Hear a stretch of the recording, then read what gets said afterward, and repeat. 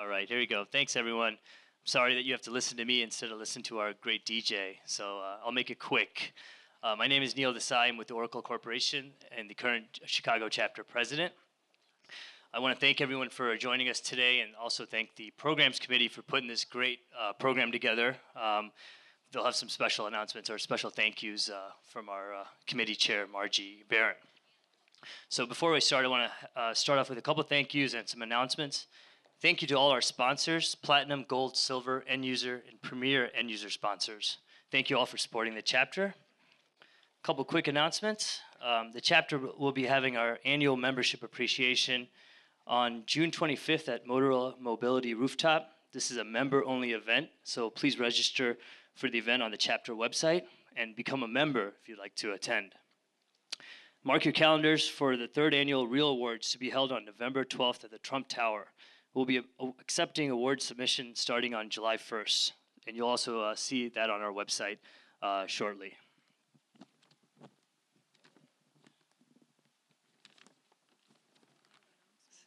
Sorry, Margie. One more. Actually, two more. Also, Cornet Global is bringing the MCR learning courses to the Chicago area the week of August 10th. They're also having a leadership workshop, which the chapter will be subsidizing for our members. So again, a member-only event for us to subsidize that program. And also, finally, our CRC committee, or Community Reinvestment Committee, will be holding another great volunteer event on June 27th at the Annexter Center from 1 to 4 p.m., and it'll be playing bingo with their clients. And with that, I'll give it to Margie. Thank you, Neil. What a great way to kick off Memorial Day weekend. Is everyone having fun? Welcome. Thank you, DJ Rock City, for bringing some fun and energy to our luncheon. And before I introduce our moderator, I have a few thank yous for everyone that helped us put together this program. Kelly Ward with Bluebeam for initially bringing this topic to Cornet. Thank you. Mike, our cameraman with Motorola Mobility, if you can wave to everyone. Gordon Hill with Forward Space for arranging the soft seating, which came from Motorola Mobility Space at the Mart. And all of our guests with Mohawk Group, there's about 35 of them here that flew in from all across the states. Thank you.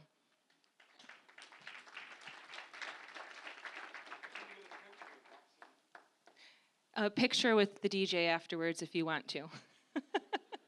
Thanks, Tony. Finally, I need to thank Steve Monaco with Motorola Mobility. Steve currently leads the Global Real Estate and Workplace Services team. He's seen a lot of change, especially over the last few years. This is his first year on the Cornet board, and when our team wanted to do a program focused on tech, we immediately thought of him as a great moderator. Steve is an idea engine, a serial storyteller, that's a mouthful, constantly evolving and wanting to try new things. We had a great partnership planning today's program and had a lot of fun doing it, and really wanted to bring you an authentic tech experience. Please welcome to the stage Steve Monaco.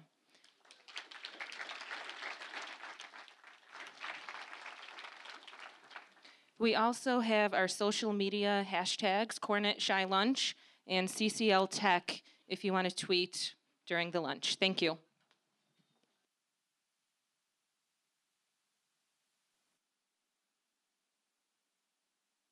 Okay, I'm on.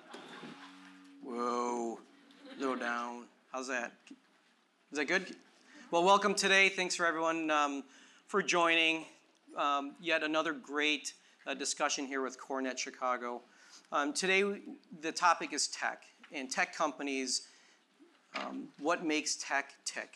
What's important to us? Many different people are here today, from service providers, furniture suppliers, and collectively, we all have an interest to get to know what makes tech tick. And hopefully today we're going to hit a few of the different topics. From big picture, where is tech growth in the United States when it comes to Chicago? Why are they coming to Chicago? And then we'll get into the culture, the interior design, and what can we learn from tech. And then we're going to turn it over to you, the audience. We're going to have you guys ask us questions, because if we're standing on stage the entire time, then we're not paying attention to our customers, which is you. And that's one of the key ingredients of tech companies, the user experience. So starting with this experience, this layout, this is a conversation. It's just, it's a little different than what you've seen before. But it's not different for shock value. It's different because this is the way some companies have tech town halls. So a few years ago when we were bought by Google, we had these type of gatherings. We brought in DJ Rock City. So this is just kind of normal for us. And so hopefully this will become maybe a new normal. So that being said, we wanted to hear from Chicago, and what does Chicago think about tech?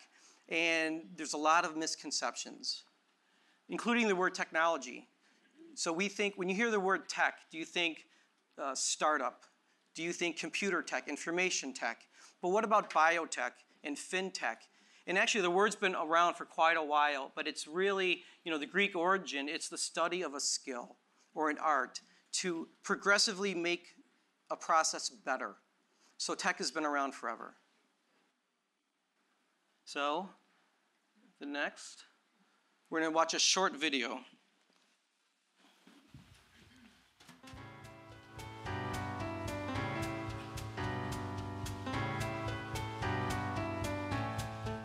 We're here with Cornet Chicago, hitting the streets of Chicago, asking people what is their tech IQ. I'm here with DJ Rock City. How you doing? And I'm Steve Monaco, and we're about to go find some victims, survey participants. What is the difference between a tech company and a high-tech company? High tech is more experienced. Spelling. Okay. Well, if you think about it, there's no difference. They do the same thing. Well, I don't have a straight answer. Okay. A tech company uses basic technology and a high-tech company uses advanced technology. Okay. What city in the U.S. has the highest percentage of job growth in the tech industry? Okay. Take a guess, just a guess. Wild guess. San Francisco. Yeah, I don't know that one. Okay. I would assume we're in California. Okay. All right. What is the oldest tech company in Chicago? In Chicago? No idea, to be Okay. honest. Motorola Mobility. Okay. Motorola? Okay. Motorola. What does a tech company office look like? A lot of computers. A lot of computers, a lot of laptops, Okay. a lot of desks. Okay. So we're here with Cornet Chicago, hitting the streets. We're here at the Bean, trying to find out what people think about tech. Here with DJ Rock City How you doing? and DJ Rock Renee. How you doing? Yeah, so we're getting down. What part of Chicago do most tech firms have offices? What part of Chicago do most tech firms have offices? LaSalle Street? Maybe this area. Okay. These are hard questions. Downtown, Loop. What do you think? downtown. Okay, downtown. All right. What part of Chicago? North. Okay. Cubs or Sox? Sox. Okay. White Sox. Okay. Cubs. Okay. Of course, Sox. Cubs. Neither. Oh. Have you ever emailed the CEO of your company? I would. No, I have not. No, but I like to. You would like to. yeah. Oh.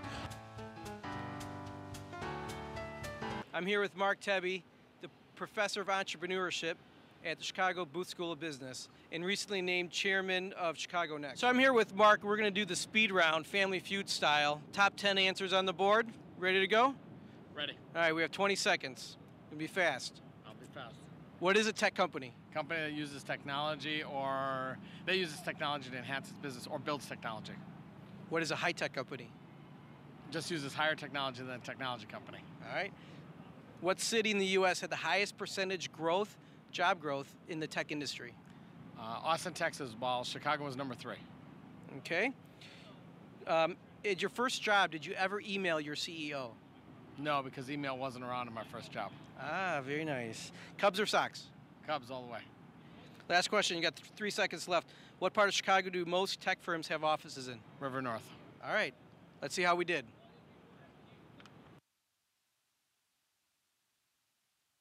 Thank you, DJ Rock City. Thank you. So we've talked to Chicago, we've heard the word on the street, and now we're going to turn it back to you. So Steve, take it away.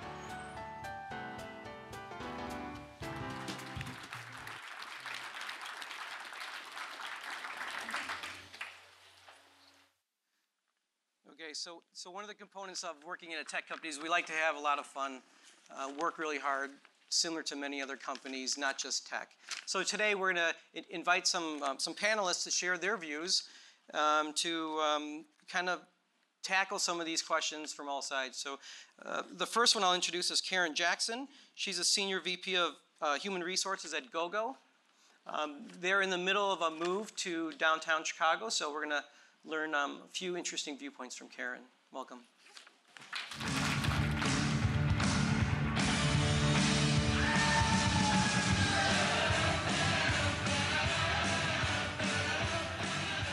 Next, we have John Hopkins from Interior Architects. Sorry, come on, John.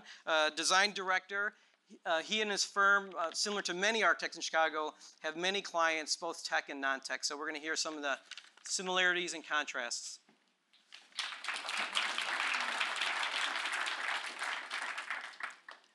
Next, we have Sasha Reed, flew all the way in from California to share her views. She's a Bluebeam Software, Vice President of Strategic Alliances.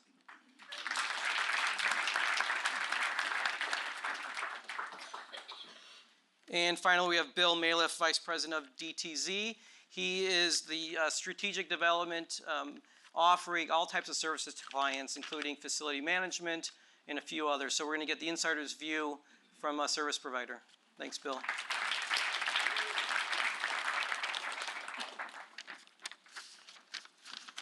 Okay, I think we're going to add one new feature for today's discussion. If everyone has a cell phone, please pull out your cell phones. We're going to make this really easy. We're going to have a two-way conversation. We're going to ask a question. So what you need to do is text Chicago Cornet, no spaces. Text that word to 22333. You'll get a prompt. And then as we go through these questions, hit A, B, C, D, E, F, or G, and just follow the screen, and you'll see the live response of the DNA of this crowd. Right, so one thing that tech loves data. So we want to know who our customers are here today, and hopefully we can curate our answers to address this crowd. So when you log in, go ahead and hit one of those, and we'll see how many of us are from these different sectors.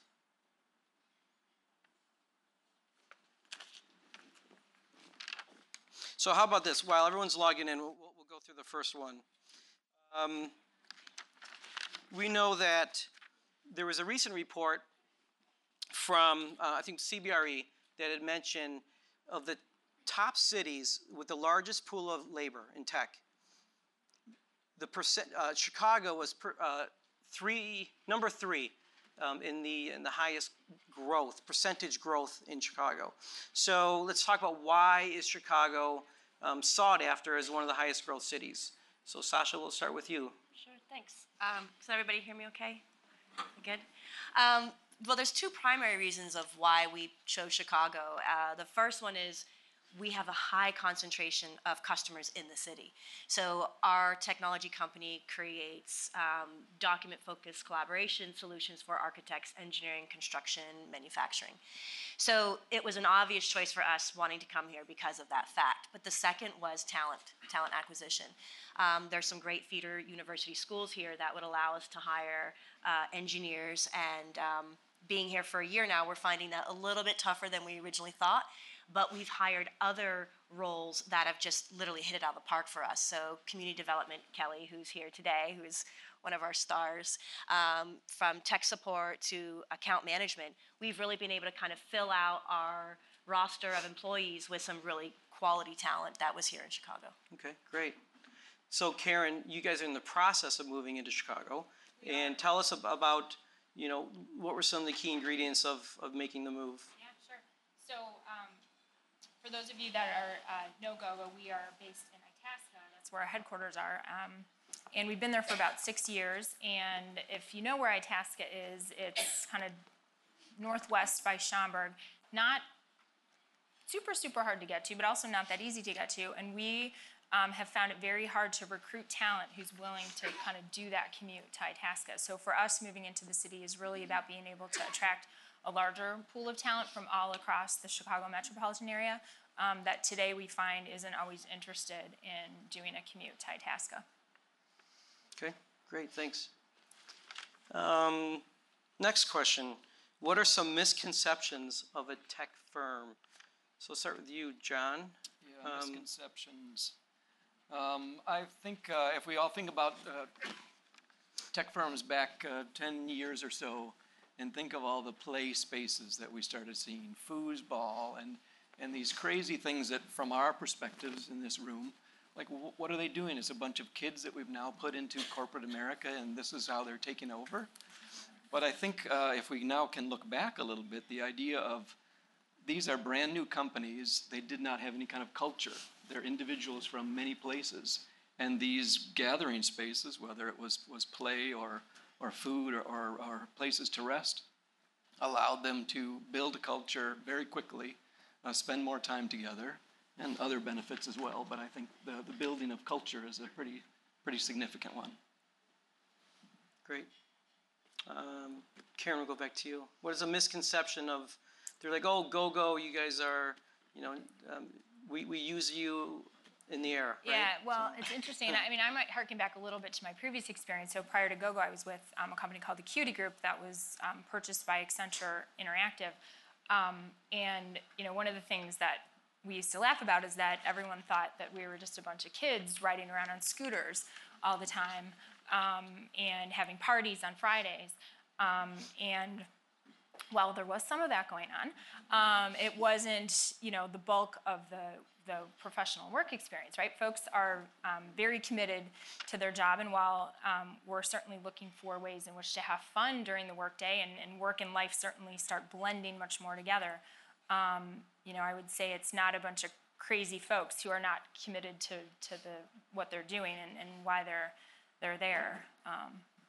And I would say the same thing applies in the Gogo environment, where we've got a wide variety of people we're bringing together, folks from a telecom background, from an aviation background, more from an internet background, and folks are very used to different things. And so while there's certainly a lot of fun things going on in the workplace, we are blending a culture of folks from all different ages and backgrounds who have very different ways of wanting to work. So we're trying to accommodate a wide variety of needs. Okay. Kalina, can you hit the next one? We have a few more poll questions.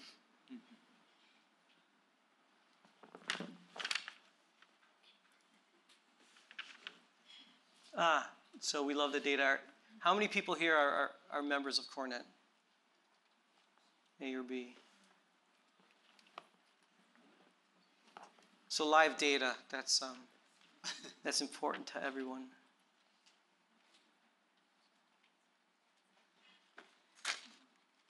While we're doing that poll, again, we're in the data gathering phase.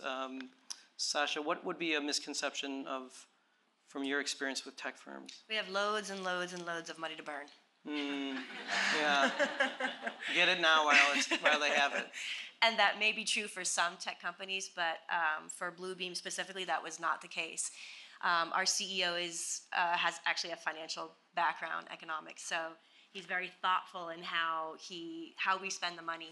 And when we looked at making our first really big leap into Class A commercial space, it was a long process of thinking through that. And what we ended up doing was we used our interior space to help further the brand of the company. Because we primarily work with architects, engineering, construction, our interior space had to reflect that we understood that world. So we couldn't do, no offense to IKEA, but we couldn't do IKEA desks and knockoff chairs. See, we use IKEA a lot. No offense, yeah.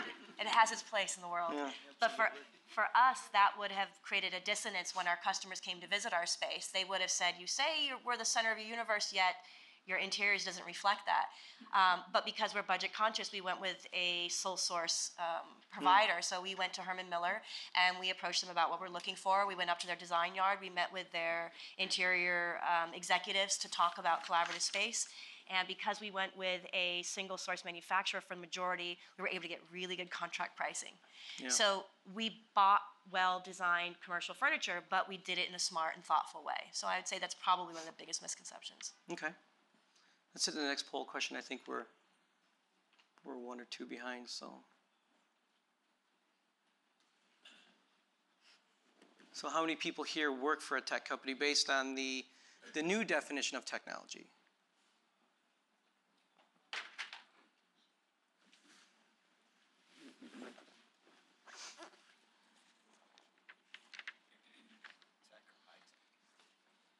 Still going. Okay, so mostly no. So as we continue to talk, I'm going to ask everyone to think of their questions now. We're going to reserve enough time at the end to hear from you guys. And what questions can we ask? So looks like the majority is a no. Let's one more. Next poll.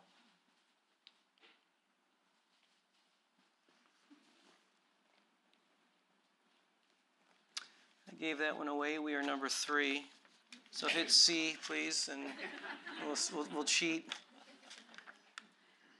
Trying to get to the next, to tee up the next question.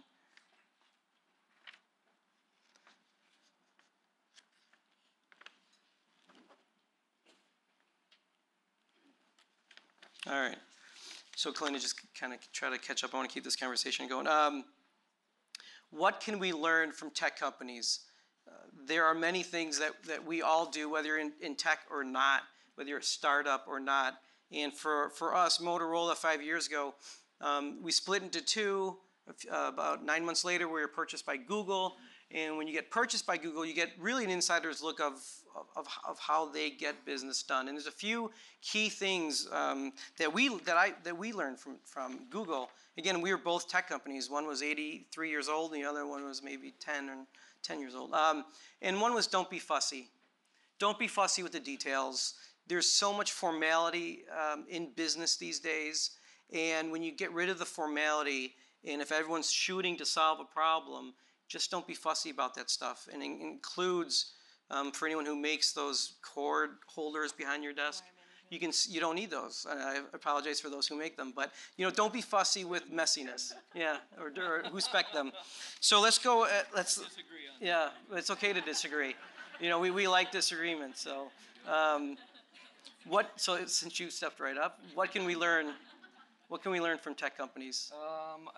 To follow what you're saying, I think this idea of letting it go, that we really, a lot of us have been doing this a long time, and if we think of our normal process and trying to apply our normal process to tech companies, which are very collaborative, very flat hierarchy, there's a different approach that they take internally. So how do we start to adapt our approach to them so it's really servicing them as needed?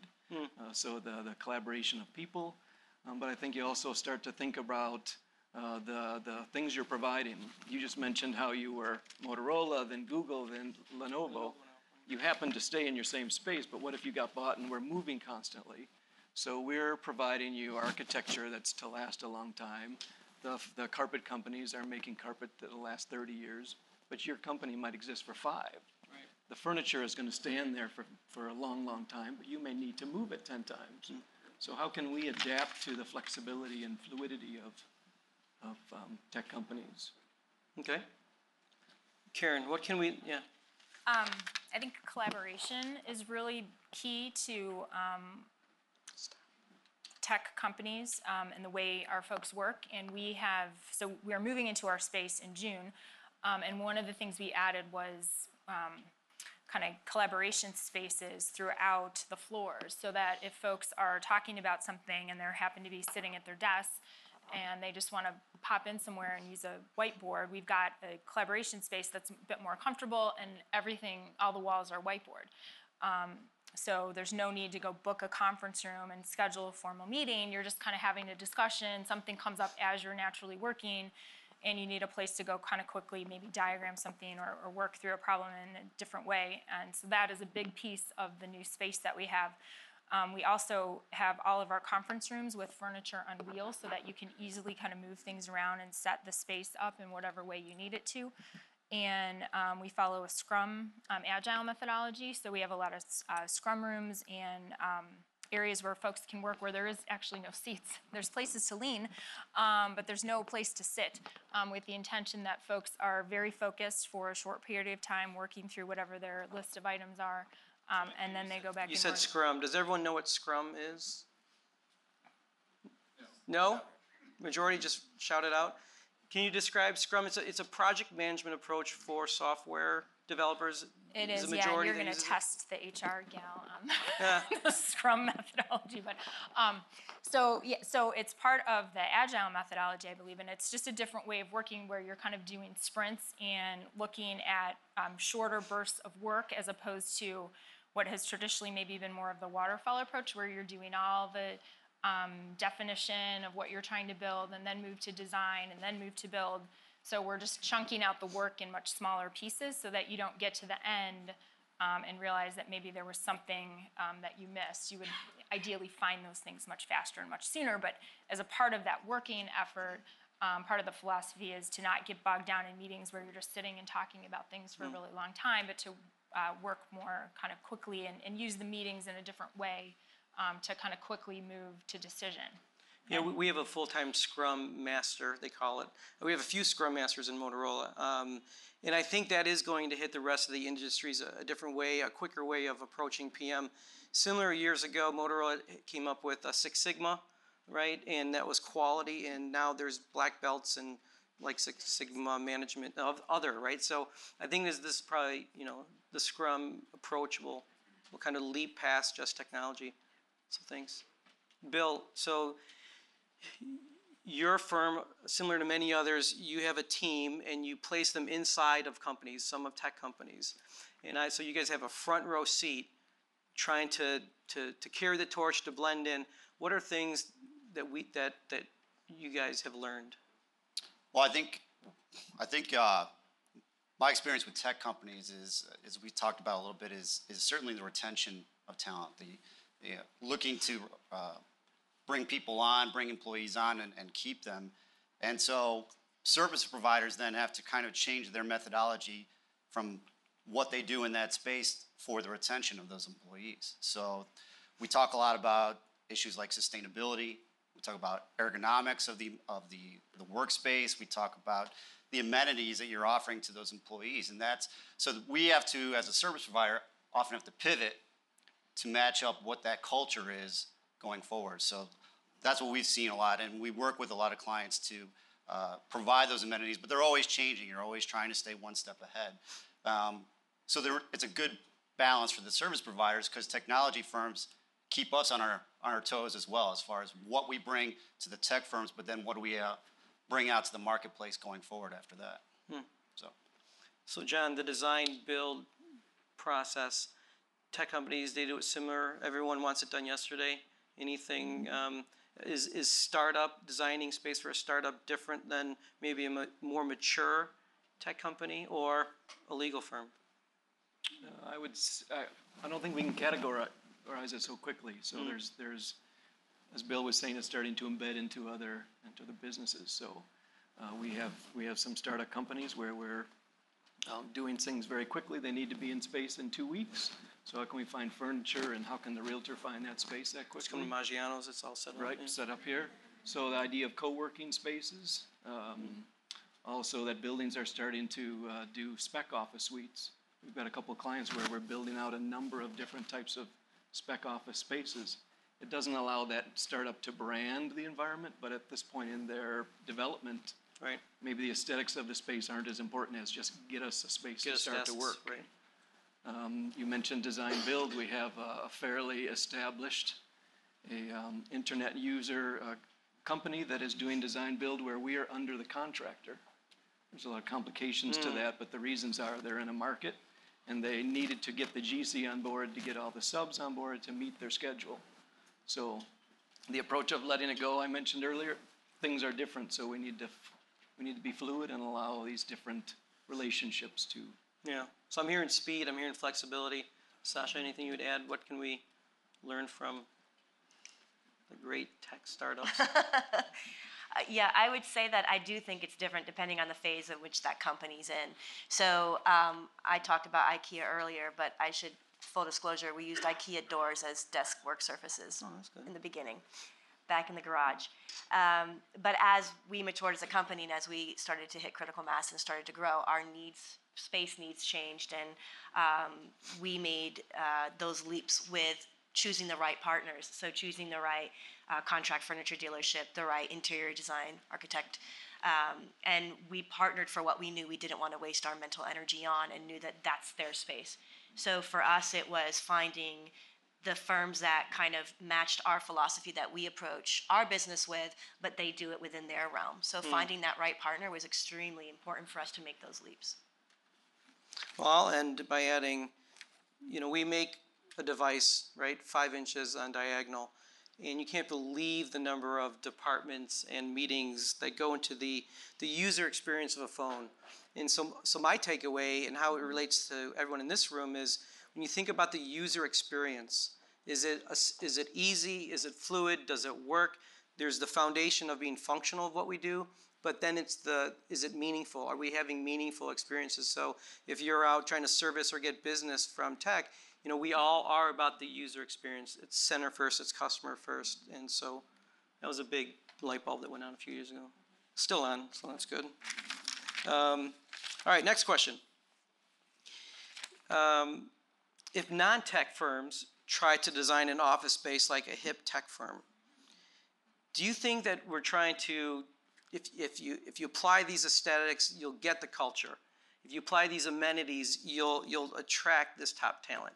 Now, that's kind of a loaded question, but are we seeing that, John? Are you seeing that with some non-tech tenants trying to aesthetically just match? And Yep. Technology is getting embedded into all sorts of companies. You mentioned fintech and the other biotech.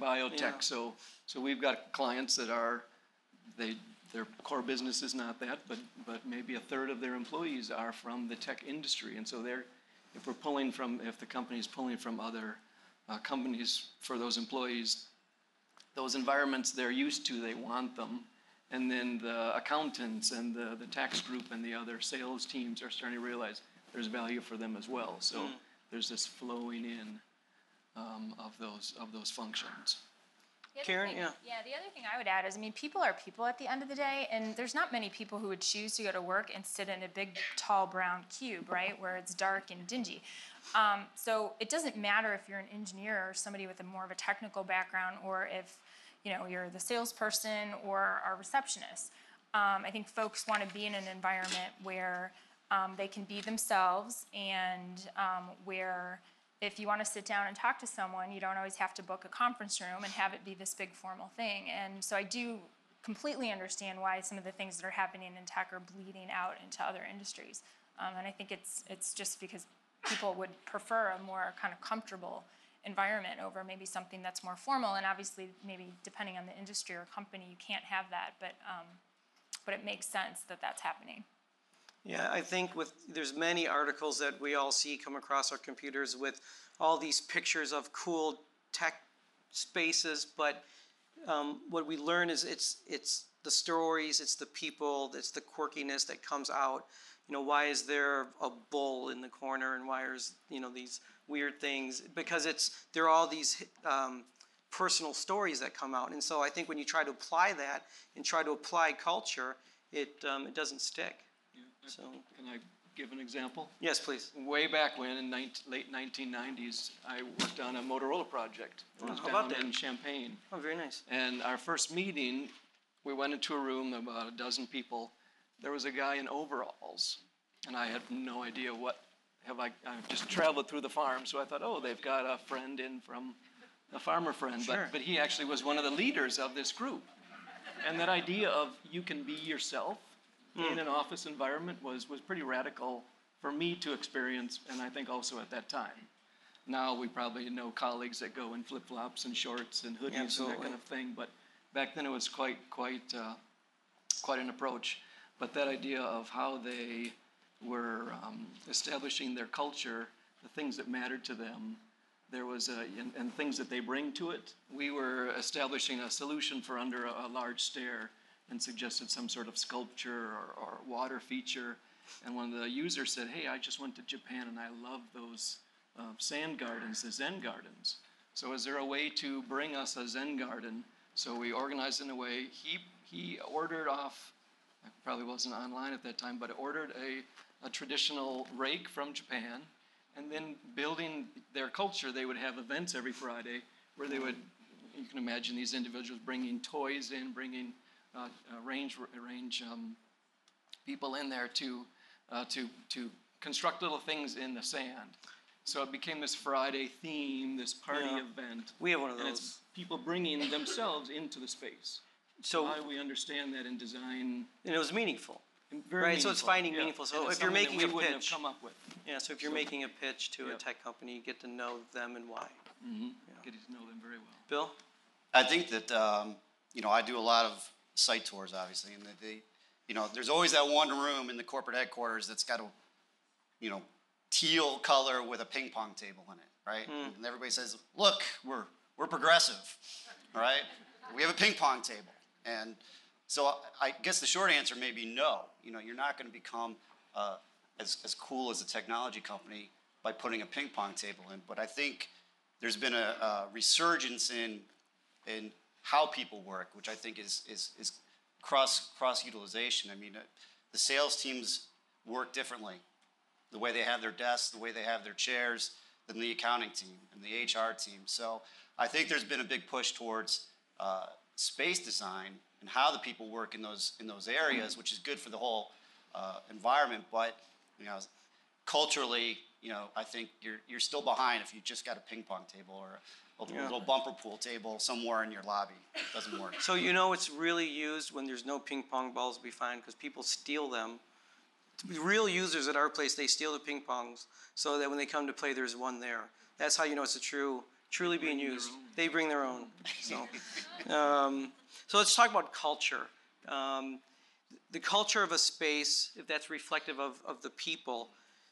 Sasha, what about you? Does your space reflect the internal customer, the employees, or external? Because I think a lot of companies making the transition from traditional to trying to be hip and cool, Motorola went through this.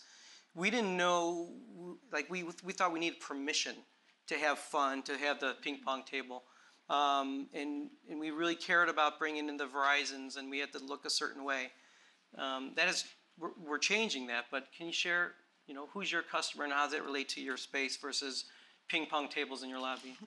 Yeah, so we're probably one of the few tech companies that doesn't have foosball tables or scooters, razors that people are kind of running around.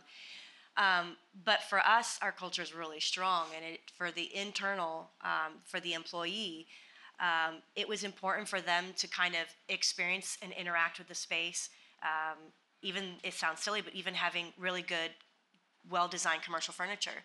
Herman Miller is also a customer. Steelcase is a customer. Hayworth is a customer. So it was important for us to have an internal space that reflected some of the people that use our software, as well the way that the space was built out. So the entire team that we used to build the space, except for one MEP contractor, were all customers. And we did that, and the company knew that, and we did it very transparently so that our employees would understand that our software was used to design the own space that you'll be working in. And we thoughtfully thought about their needs and kind of the way that Bill was talking about how they each work, so that the furniture is kind of enabling the work that they do, but we didn't let them run the ship. We also had creative approach to how we wanted to kind of agitate things so that they would be forced to interact, collaborate, and have site eye lines, so no high walls and that sort of thing, keeping the internal space really designed to show them there's thought that goes into how you interact with the space you work within. But is there a balance between, so you're very customer focused, what about the employee focused? Do they have a wall to express themselves? One wall. Is there anything? Yeah, so there are many places where the employees can express themselves, from the Death Star Lego. Peter has this giant Death Star. His wife would not let him keep it at the house, but we let him keep it in the that's office, nice, which that's is nice, great. We don't have one of those yet. So from the Lego to, I sit with product management. I don't sit in an office. I sit in the space with product management. And they're addicted to Cheez-Its. There's an entire Cheez-Its wall. Every box that they taste, rate, gets its own display case. So it's kind of funny when I'm bringing third-party technology companies into the space to explain the Cheez-It wall. And we always get really weird looks. But I'm proud of the Cheez-It wall because it's there. They've defined it. We don't stop them from defining the space the way they want. So there's no foosball tables, but we do have 2 bars. Okay. Okay. Well, let's HR point of view. When the fear is they go too far, right? Oh, that's inappropriate. You're building out your space. Anything for the employees? Is there a brag wall?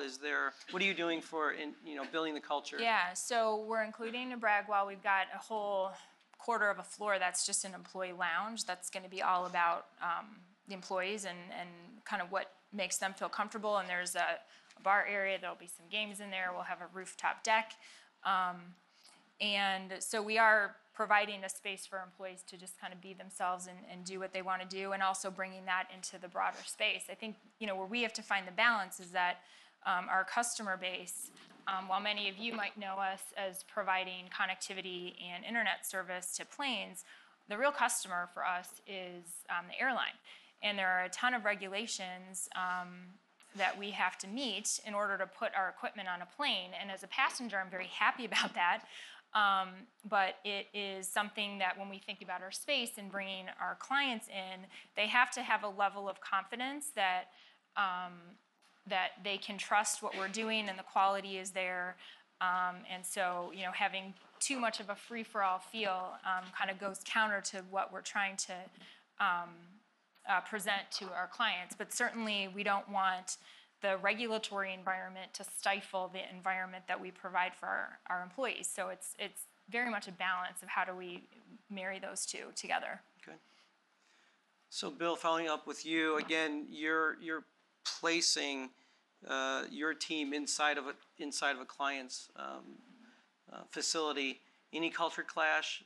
Do they hip enough? Do they get it? Do they drink the Kool-Aid quick enough? Yeah, I'll keep the name nameless, but it does start with the management team a lot of matching up with the culture. I had a client who we were promoting our account manager for that client, and they said, if you bring me a dinosaur, you can forget about it. Those were her words. She said she wanted someone who was right out of school or similar out of school and had new ideas and new concepts and a go-get-em attitude. So they can tell you what their culture is and you can follow it. But yeah, I think putting the right team in place with those, matching up those cultures, matching up what's important to that client with the people that the service providers put in front of them is difficult but necessary. It's a continuous challenge for us to find those people and have them integrate with those team members. Great. Yeah, I agree. We have 2 people in the real estate department and a very large service provider network globally, and we are constantly trying to erase those lines. And it's from informal to formal get-togethers and training, or else there's going to be that separation. Because again, like many of us, our employees they're the customers. So, okay, great, thanks. Last question. And then we're going to turn it over to the audience. How will technology influence the future of workplace? So not only the apps, maybe mostly the apps, technology in general. What's coming up? What are we hearing about that 5 years from now is going to change? I think about some companies want everyone to get into the office, and others are allowing technology to work from home, work from Starbucks. And so there's these 2 different worlds happening, and how can technology perhaps bring us back together? John, have you seen anything? Any patents you're holding out on us? I think I've got 2 ideas. Let me see if I can formulate them. You can't steal my idea, by the way. So go ahead. You got it. It's yours. This idea of sharing that's come out of, I think, technology. So from my perspective as a designer, what is technology doing to us as people? So the idea of Airbnb, of Zipcar, of co-working spaces, we're starting to, even though we get more and more into our computers, more of a sharing of a culture, of level of humanity. So is there some approach to that that's going to change the way we're all working? Not just tech companies, but all of us, this idea of sharing. So is my desk the thing that I need big walls around? You mentioned the tall cubes. You know, people are more comfortable now without. For those of us that live in a home and have a fence, are we going to start to take our fence down and have shared backyards? That's a fairly European approach, but you know, can that start to move our approach to our lives, to our workplace? Right? It's good. Sasha? I think the one thing about technology that is really interesting is how it relates to the human element. So especially in technology, collaboration is key. If we do not allow or create spaces for the employees to collaborate effectively, it will affect the product, the end product. So one of the things that I find technology is really doing is it's enabling people to connect. And the amount of apps and different solutions that our employees use to work on projects and to share information is boggling. I mean, there's so many different apps out there. So I think with the technology itself, it's enabling information sharing, collaboration at new levels. The space and the technology space, especially for those who are working on interiors, they have to keep that in mind as they look to innovate. And there needs to be a pivot within that market in order to really kind of capitalize on how technology is changing the way that people relate to each other and share information. And if they're able to understand and kind of harness the value of that and integrate it into the built environment, I think we haven't even scratched the surface of how that's going to change. Okay. Karen? Yeah. I guess the thing I would add is when I think about, and maybe this is kind of a generational difference, but it certainly feels like work and life blend a lot more, right? And it's hard to see where the line is, and sometimes there isn't a line. And you touched on it with flexible work arrangements, and is there really this kind of defined work day anymore? And I think technology is important in helping to connect people in a collaborative environment where everyone is maybe working on a slightly different schedule or isn't physically in the same space but still needs to collaborate and work together. And I think that's where technology will play a key part in keeping people still kind of driving towards the same goal but kind of working in a way that works for them on an individual level. Are we going to have video conferencing on the plane? Oh, good. Asking the go-go person. Yeah, I don't know that I can comment on that. I don't want that. I hope the answer's no. No, I think that'd be good. What about you, Bill? I agree. I mean, most of us, unfortunately, the first thing we do when we wake up in the morning is we check our phone, and the last thing we do before we go to bed, we check our phone. And the workday, the 9-to-5 workday is non-existent anymore. So I think anything that allows us to be, continue to be on mobile, to be on the move at any given time, be able to access Office 365 with, sharing files anywhere, anytime is going to be a big push. But I mean, I think that's really going to be, anything that allows us to be more free, on a plane, in your car, at a Starbucks, where we can share information is going to be the future, I believe. Yeah, I see video. We're going from, as far as content, video is becoming more and more prominent. And I start to see the signs where Google is laying fiber in certain cities. They're preparing for bigger pipes to have this data go through. And then there's other companies developing virtual reality and augmented reality. So the people who work from home versus the people come in the office, I see maybe in 5 years, hopefully sooner, where the people at home are doing a virtual glass and they're in the, they're sitting here amongst us. And then on this side, in the real world, perhaps we have augmented reality of the people who are at home. And so not only the work from home, come in the office, but for global companies, that could be the future. I mean, we'll still need architects, of course, and everyone else. But John, I mean, how do people design spaces right now? Is it, the 3D, everything's drawn in 3D already? The actual majority? design Yeah, the design of process? blueprints and. It goes three-dimensionally much sooner than it does in the past, in the past. Yeah. So similar to a game, when we did our construction and merchandise mart, the GC Skinner came in, and they're in the background, so shout out. They put up, they scanned all of our space to know where all the nooks and crannies are of the building, and then the HVAC guys, they designed it, so we built in 3D.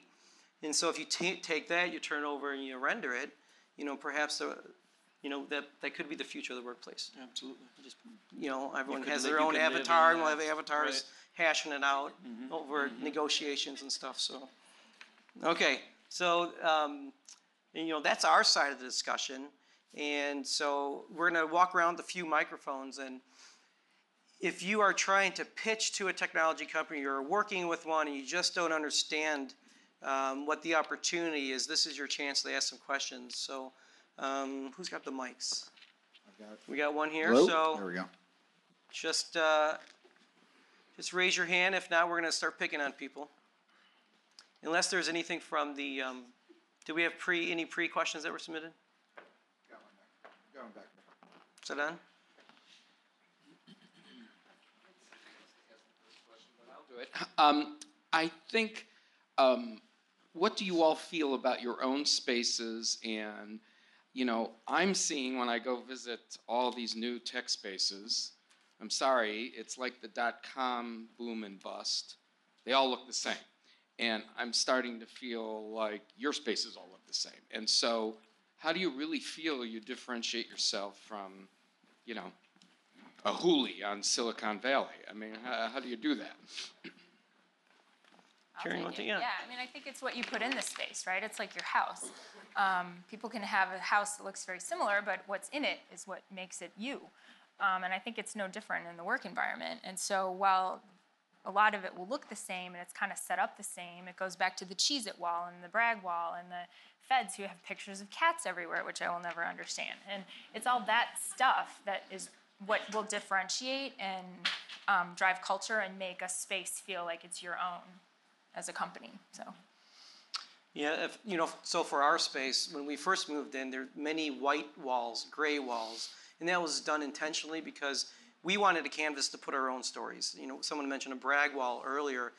These are pins up of a sales target or a new build for engineers. But I think the pendulum, I think you're right. We're all trying to mimic each other, the copycat syndrome.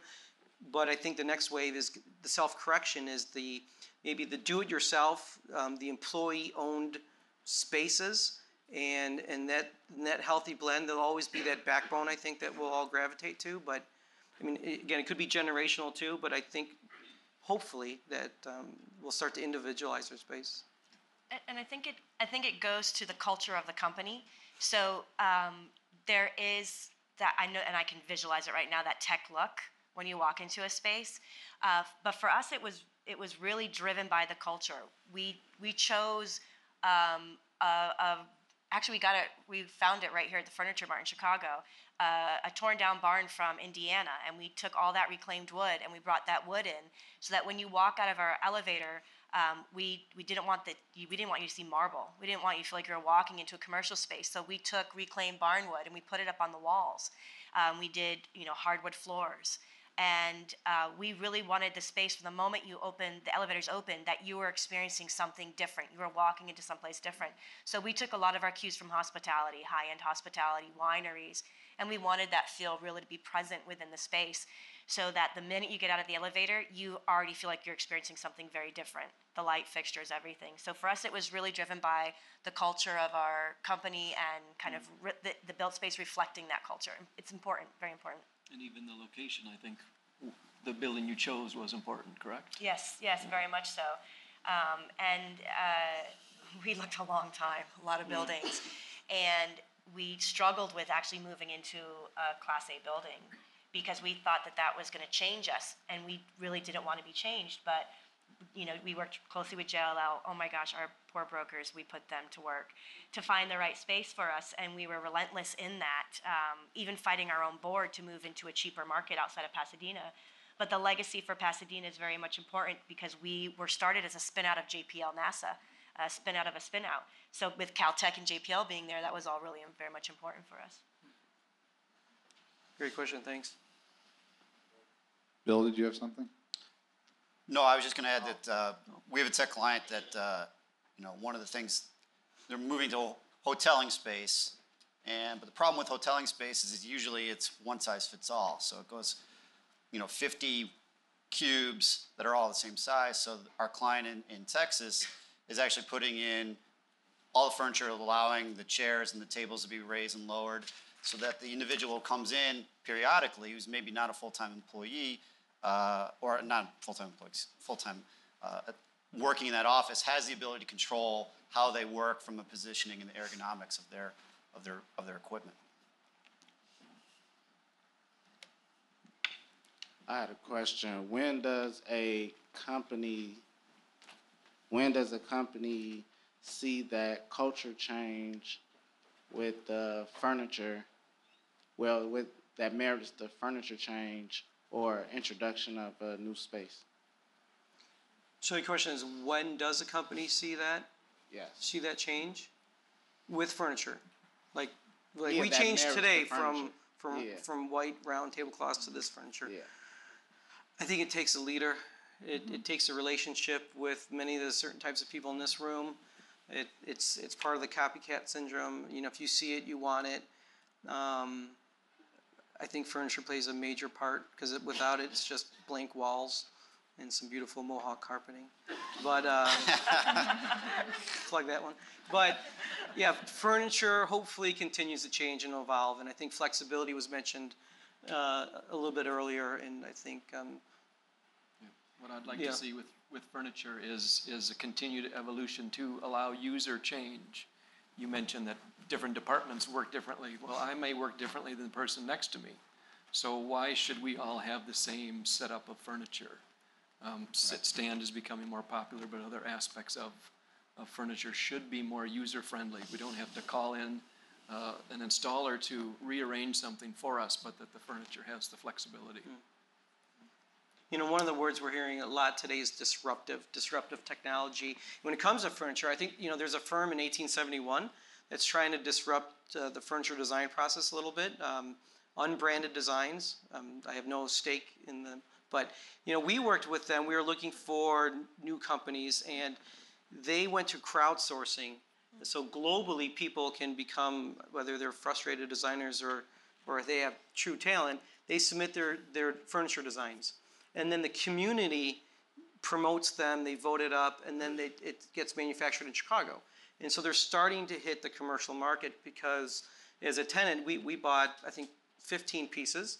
One, to support local startups, but two, they're unique designs from all over the world.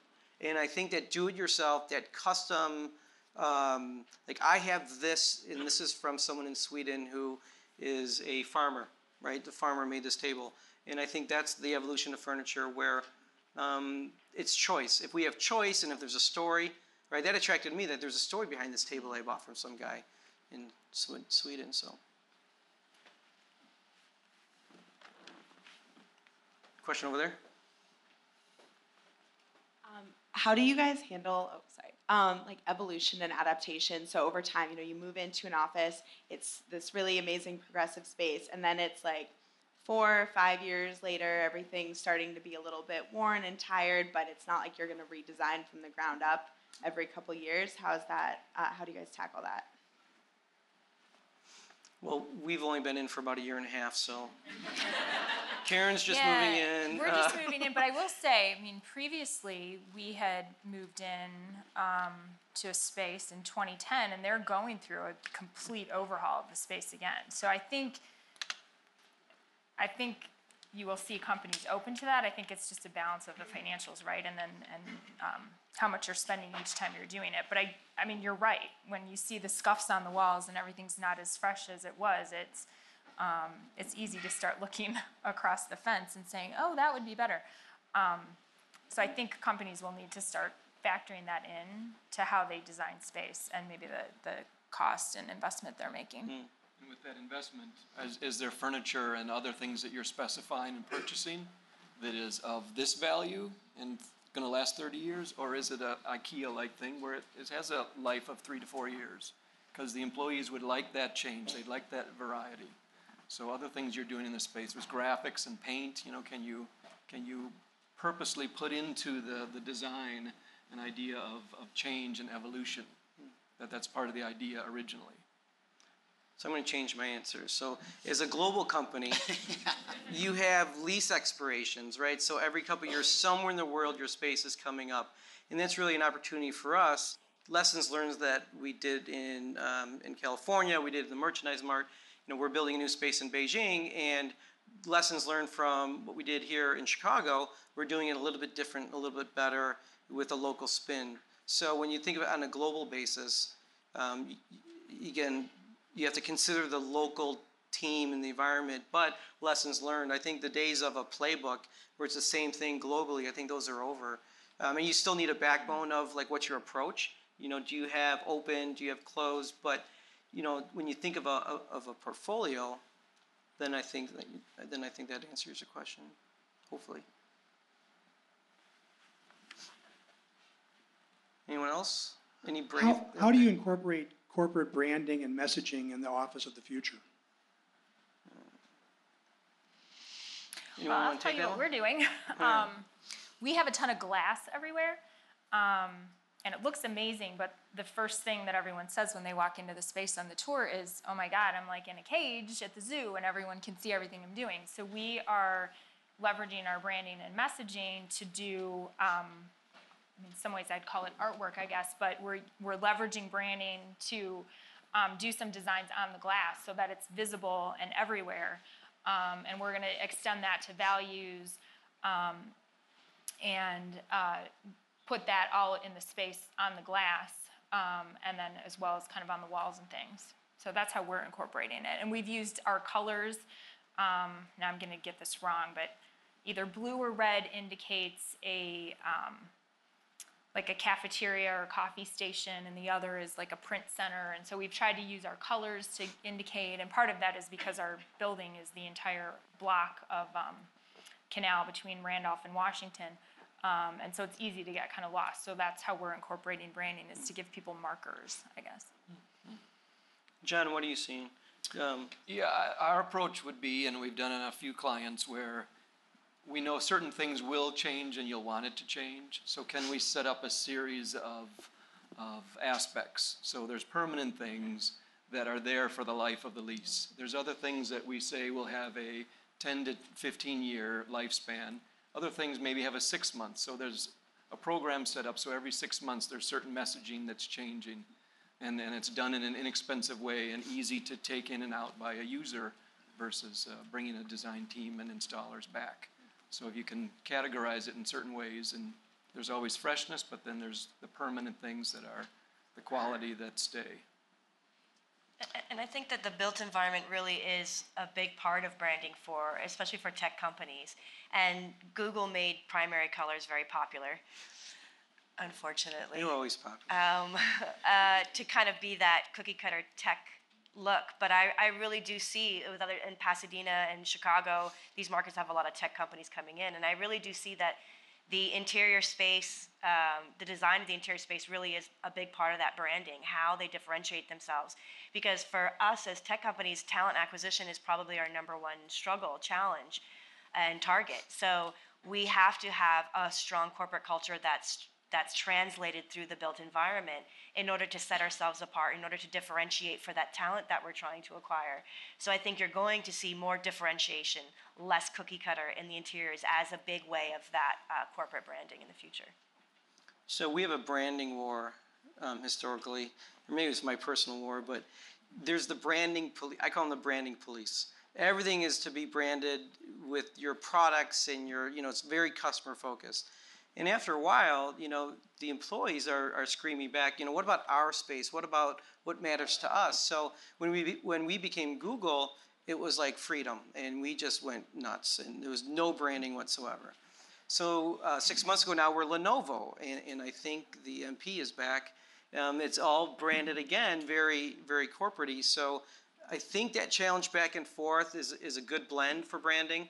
But in the future, it costs a lot of money to constantly rebrand these things. So I'm inspired as we go through airports, and you'll see a lot of projection walls. Again, there's a lot of projectors that are collecting dust right now because everyone has monitors. So to project an image on a white wall, that's branding you can change out over and over again. And so I think that's one of the solutions we're seeing personally. Question. Speaking of interiors, seems like the trend that I'm seeing is on the floors, it's a lot of just sealed concrete. Is that a trend you guys think that will continue, and what's the reasoning behind that? What are your thoughts on that? Concrete as a floor material?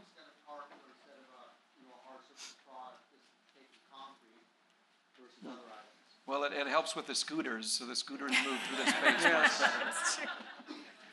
There's a significant concern about acoustics when you have that. So a lot of tech companies are wanting a more raw environment. There's a level of activity of sound you want, but then there's times you need to focus and do coding. So how do you balance quiet spaces with the more loud spaces that you purposely want loud? So aesthetically, I wonder about the concrete just as it's different. Change is good, I think, for a lot of tech companies are just saying, let's just change for the sake of it, and maybe that's the approach. It's not always the cheapest thing because there's oftentimes buildings where you need to put a new concrete piece on and you spend as much as something else. Yeah, we have concrete hallways, and right outside Mike's studio, we're gonna have to lay down carpeting because all the clicking of shoes are disrupting his video shoots. So it always comes down to, does it work for the space? Yeah, now that, and I've been in our space twice, but I'm actually thinking now that you've said concrete, that we have concrete running from one end of the floor to the other, and we call it the runway, and it very much fits with the branding and what we're doing. So I think that was very purposeful, actually, now that I'm thinking about it. But then there's definitely carpet in other spaces. Whether or not every company kind of puts that level of thought to it, I don't know. But Yeah, if you think of restaurants, you go in and they're loud. There's a purposefulness to that because there's a sense of energy. So what parts of an office environment do you want to replicate that sense of energy? Promote the concrete, but in other places you want to do the opposite. We just add some spray carpeting. I don't know if you invented that yet, but it'd be cool. Yeah. Okay, we'll talk later. All right. Patent pending. Bad news for the panelists. I lied. There's another question. Oh. I was just curious, given the collective moves and the architects on the panel, are there any things going on right now as it relates to technology from a physical standpoint that might caution, especially in the urban environments, that maybe certain buildings of certain vintage or shape could, truly become obsolete? In other words, can the fibers get into the building? Can the redundant power necessity, is that going to cause, again, a Chicago standpoint, there's some 40, 50 million square feet of, really functionally obsolete space. So I think in suburban build-to-suit environments, it's a no-brainer. But I mean, what about old buildings in big cities? Well, we're in the Wrigley building, so I think what they've done with that building is phenomenal. The team that they hired to restore the building, and Kelly and I were just talking about this. We look out our office building, and there's all these restorations going on that our software is being used by the project teams restoring these buildings, and so there's so much history to the built environment and the architecture here in Chicago that it would be a shame for those buildings not to be able to play a part in this kind of movement. And so we're finding that there are buildings being retrofitted, and what the team did, the design team and the construction team did with the Wrigley building was just phenomenal. So for us as a tech company, all of our tech needs are met. And the building is just so freaking cool. And that's that narrow portion of the building overlooking the river where, or the backside where we have our bar. It's iconic, and Kelly has these community development events all the time there with our user groups that we're just launching here in Chicago. And so our space would not be what it is if it wasn't for the great architecture of that building. So I think there's a retrofitting process that's happening and occurring, and I think that's going to continue to happen. I I work in 104 South Michigan, the Monroe building.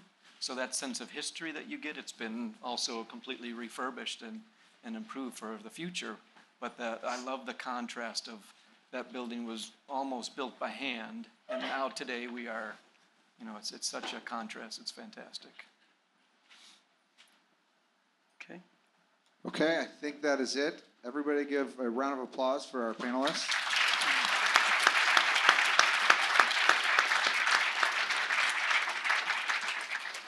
Thank you, guys. That was very interesting. Please join us next month, June, for a program on well building standards. Should be very interesting. And please fill out your surveys. Thank you.